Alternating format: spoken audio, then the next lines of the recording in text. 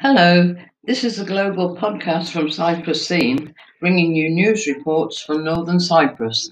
A picnic event was held at the Bogazkoy picnic area as part of the Summer Holiday Children's Workshops activity program of Girn Municipality Social Life Center.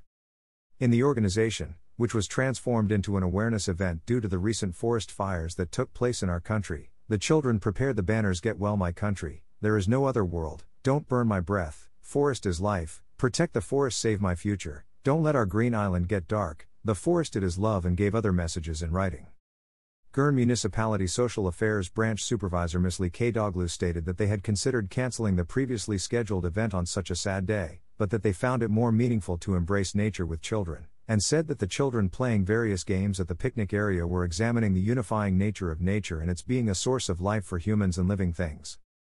Stating that the event has turned into an awareness event due to the ongoing fires in our country, Kdoglu said, "We are sad for every tree that burns and every living thing that is damaged or injured, and we are embarrassed for our children because we cannot protect our forests.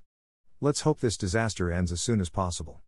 Necessary measures are taken to prevent forest fires from happening again and wounds are healed as soon as possible." Girn Mayor Nidai Gungordu thanked the children participating in the picnic for their sensitivity towards nature and their country. Gungordu said, "I wish that the forest fires, which deeply injure all of us, from 7 to 70, and affect our future, will not happen again. Because the best legacy we will leave to our children is a green and clean environment. I am very sorry for our loss," he said. Gungordu stated that while in a fire disaster, citizens struggle to cope with this disaster with extraordinary devotion, noting that the priority is to extinguish existing fires and to maximize the preparation for possible new fires as quickly as possible, pointing out the importance of learning a great lesson from this disaster. Gungordu warned against burning fires and throwing cigarette butts and garbage in forest areas and picnic areas. "I want to call out to adults, families, young people and children. Picnic areas and forests belong to all of us. Let's own and protect it," he said. Source: Turkish, Girn Municipality.